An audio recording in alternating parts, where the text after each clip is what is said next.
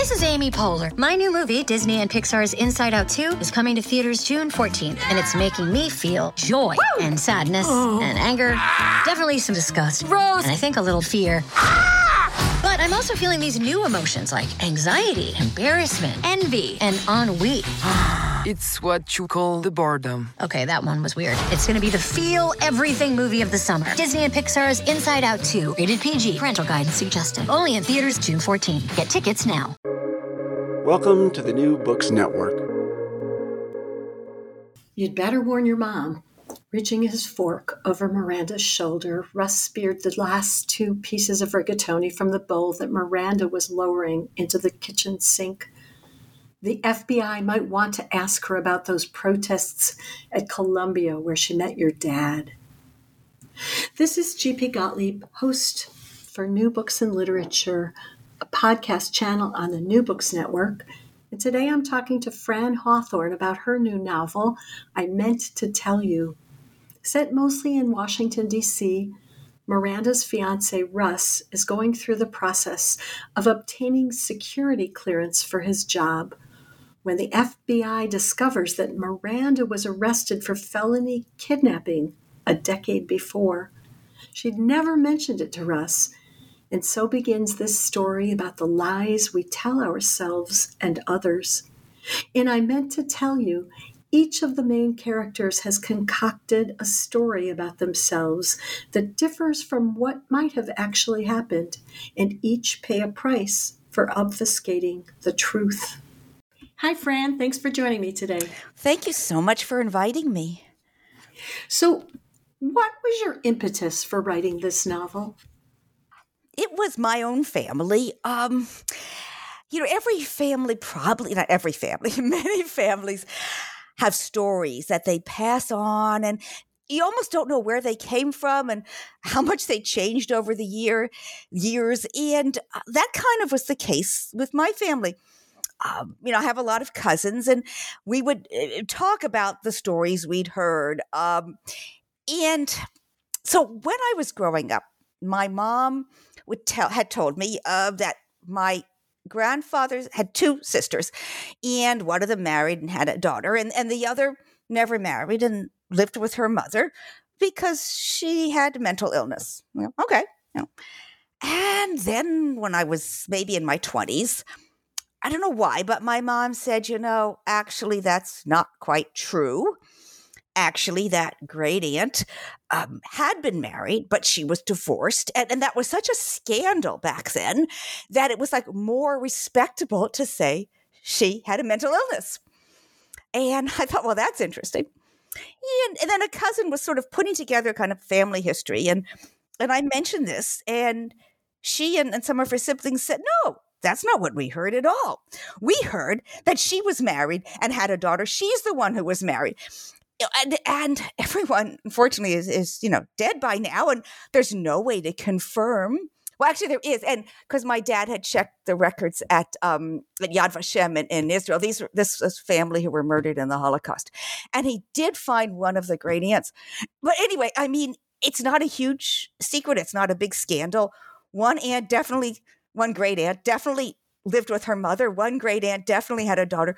But it's these kinds of stories that come down through the years, and different family members have different versions.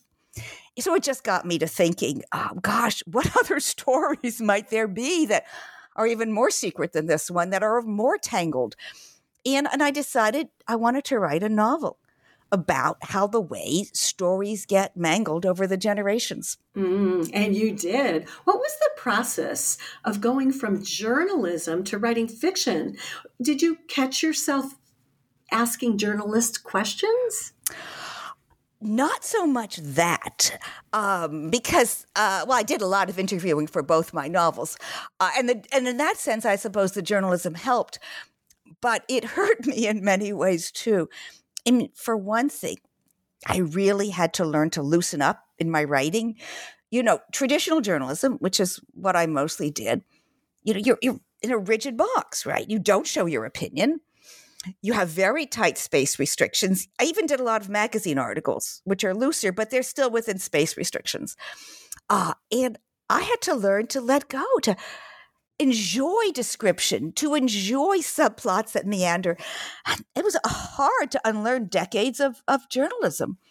And the other way journalism affected me, both good and bad, was in researching both my novels so far, 2 novels published. The good part is, man, I did my research. In my newest novel, I Meant to Tell You, if the 2 main characters, Miranda and Russ, are having a fight as they walk across the Arlington Memorial Bridge from Washington to Virginia, hopefully I've got readers who live in both places, and they're going to catch me. So I am going to make sure, I walked across that bridge and I took copious notes on how high the guardrails are and what the benches are made out of, things that, a journalist is going to get those right. And a novelist probably won't waste her time. So it made me more comfortable. Or I'll give you a funnier example. There's a scene that takes place in Ellis Island. And I am probably the only person in the history of the planet who went to Ellis Island, not to research my family history, because I did that online, but I went there to take notes on what kinds of chandeliers are there and what the floor tiles are made of, so my description could be accurate. And I probably went overboard on my research. Yeah, but you're so much more careful than most of us fiction writers. We just make things up. Oh, I do. My characters are all made up. My plots are made up, Why is set so much of the story in Washington, D.C.? Could similar situations, could it have occurred in other parts of the country? Oh, sure. Families, secrets, engagements that are at risk of breaking up, husbands cheating on wives. I don't want to give away too many plots, but sure, those take place, unfortunately, to some degree, everywhere all over the world. But the reason it had to take place in Washington, D.C. is because of the careers of the main characters. Mm-hmm. Yeah, that makes sense. But let's not give that away. I thought that your book was partly about the stories we tell ourselves to get through life. And I got the feeling, just a feeling, that you either committed the crime of lying by omission or someone did that to you. How close am I? Oh, gosh. I'm a human being with things I'm ashamed of in my life.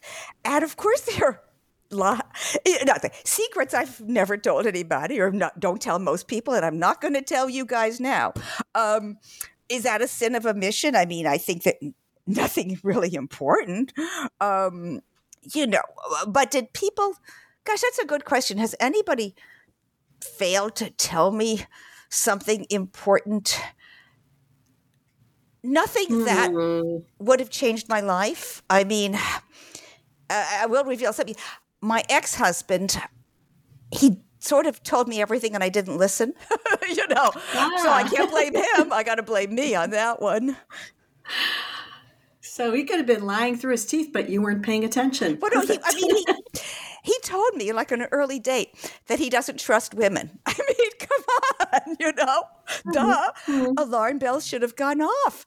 And instead, in the way we lie to ourselves, I said, oh, look at how open and honest he is to confess to me instead of listening to what he was confessing.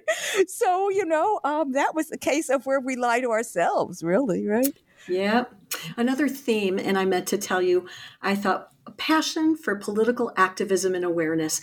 Both Miranda and Russ dream of having professions that don't just earn money, but do something to change lives for the better. So is that how you were raised? And is that how you feel about your own life?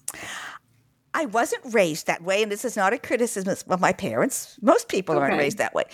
But yes, it is something very important to me that I developed years ago. I feel like here I am.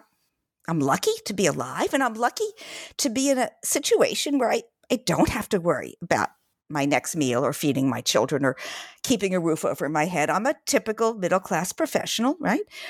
Where you have long-term financial worries. I'm not a millionaire, but basically I can afford to give money to good causes. I can afford to spare some time to work on good causes, right? And I feel like I do owe it to the planet, to my fellow human beings, to give back. I just can't keep swallowing food and using resources of the planet that are not, infinite. And I want to leave the world better. It sounds so, I don't know, Pollyanna, but it's really important to me. I say amen. Thank you. I agree with you. Thank you. I think we all have to ask ourselves at some point how far we'd go to help someone we love. In my early 20s, I think I'd have done the same thing as Miranda in helping her friend. I would have been outraged had somebody treated a friend so badly. So I'm wondering, is that how you felt while you were writing that opening scene? That's a good question. I didn't feel it personally because I was in my characters' minds and heads and hearts. I was Miranda.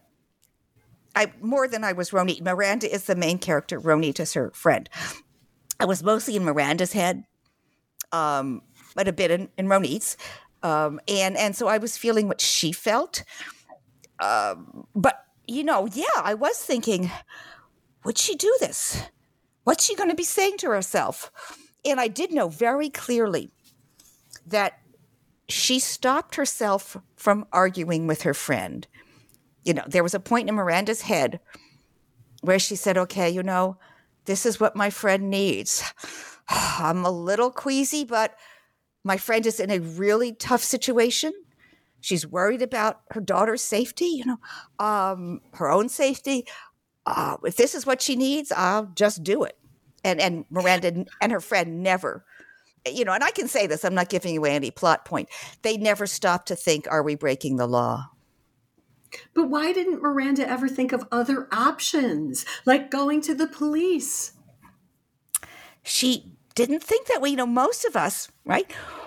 We don't mostly do things or encounter friends doing things in our regular lives where we think, oh, should I hire a lawyer? Should I go to the police? I don't think for most of us that's instinctive.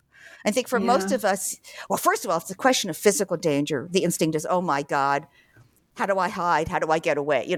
And then secondly, it's okay, my friend is asking me, oh yeah, I'm busy. I don't have, okay, no. Doesn't matter if you're busy. Your friend needs you. You go through those thoughts.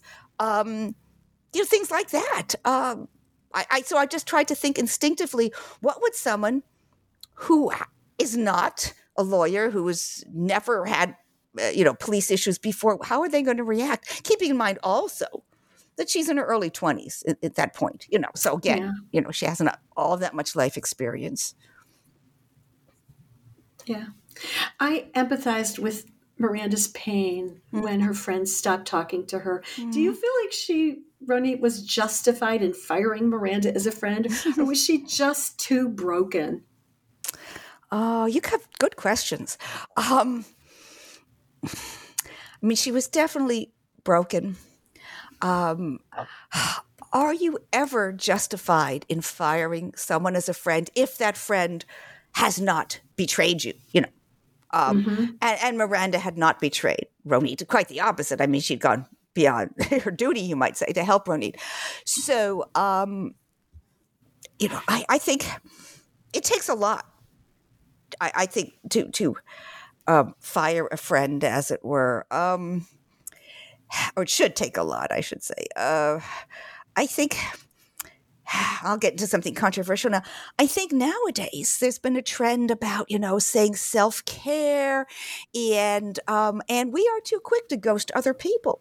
I'm not saying we should accept insults and hurt and pain, but I think that self-care can also, part of that can be finding a way to reach out to the person you think has hurt you and talk to them. Maybe it depends on your relation with the person, obviously, and what they've done. But I do think we're too quick to reject other people for people with whom we've had good relationships.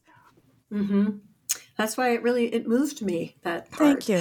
Let's discuss Miranda's fiance, Russ. On one hand, he sounds fabulous.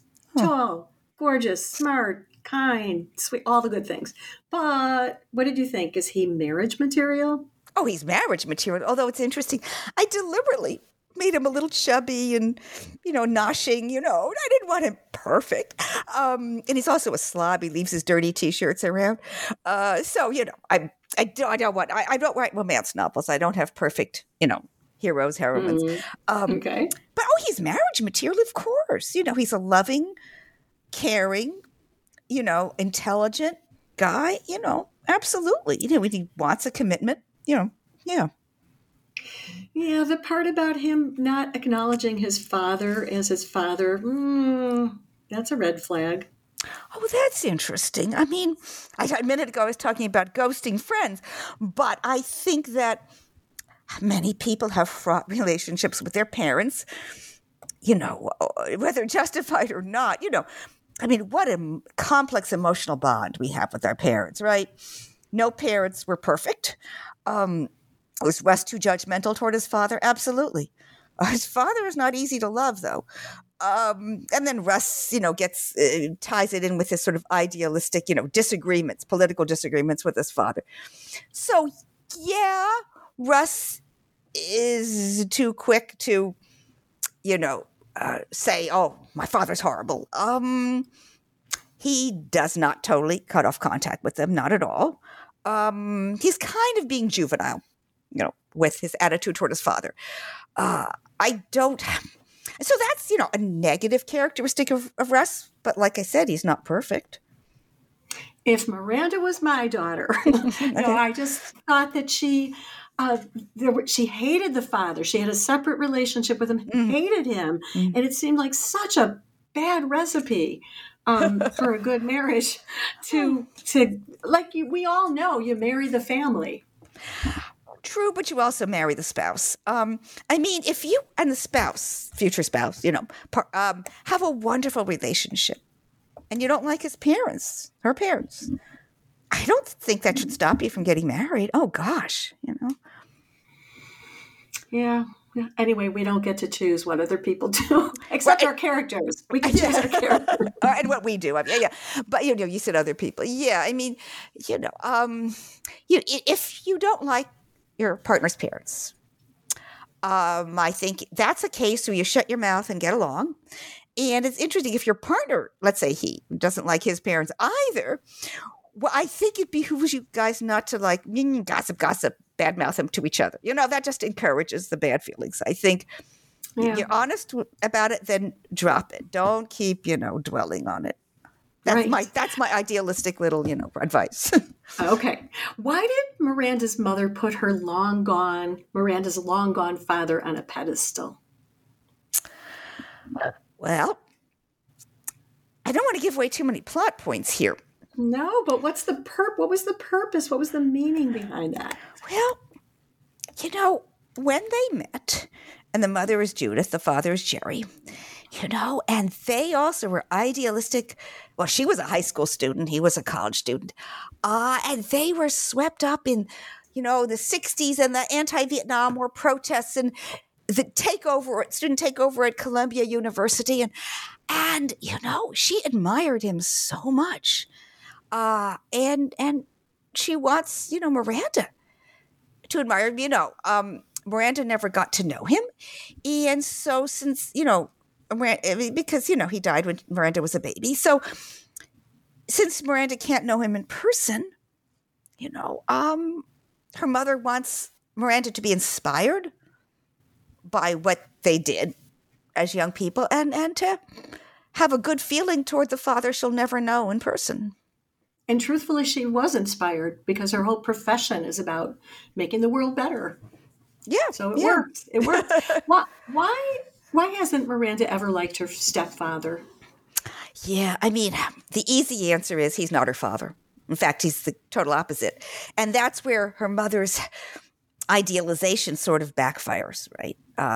Because, she's built up Jerry, the father, so high that no matter who she married, probably, couldn't equal him. And on top of which, look, the stepfather is a bit of a nerd, I mean, he very precisely explains every detail of the stocks he buys for Miranda as a little girl that will grow and, how much they'll gain per year and appreciation. And Miranda's like, 9 years old and couldn't care less. He's a little boring, So it's unfair. It's unfair. And I hope the book, doesn't excuse it. I mean, I don't excuse or not excuse. I'm trying not to make judgments, but I'm trying to show my characters' flaws too. So about characters, I would like to know, this is a side note. Are you more like Miranda, Ronit, or their friend Brenda? I'm more like Miranda, and that's kind of a problem. I have to work very hard to make my main characters not me, But Ronit is much more decisive than I am. She's a leader. She takes action, and Miranda follows, and I'm not a leader. Brenda's kind of a wild kid, and I'm not a wild kid. I mean, Brenda, I'm not giving away plot points. Brenda shoplifts, for example. I mean, God, I'd be too scared to do that, Yeah. Okay, so Miranda wins. All right. I win. Good to know. So, Fran, what are you working on next? Well, 2 novels, actually. I love them both. I don't want to say too much, except they're both, each of my novels, while it's about family relationships with a female middle-class protagonist, they're different kinds of relationships and totally different plots. One, I'll say this much. In one, the protagonist is a sort of works for a financial firm as the environmental expert. The other, she's a museum director. They take place in totally different settings. One is California. One is like around Albany, New York. Both places I know somewhat. I get to have so much fun researching. They both about different family relationships than in this one. Anyway, I'm having fun. Excellent. I'll look forward to seeing when they come out. Thank you. Are they coming out next year, 2 years? What do you think? Well, one is further along than the other. And cross fingers, one could be out in 2 years. Gosh, Okay. I don't know. I don't want to jinx it. Right. I wish you well. Thank you. Fran, thank you so much for joining me today. It's been a pleasure. Well, thank you. I've had so much fun talking with you. Thank you for inviting me. And thank you for joining me today. This is G.P. Gottlieb, author of the Whipped and Sipped Mystery Series and host for New Books and Literature, a podcast channel on the New Books Network. Today I've been talking to Fran Hawthorne, author of I Meant to Tell You. Hope you all have a juicy book to cuddle up with tonight and every night. Happy reading.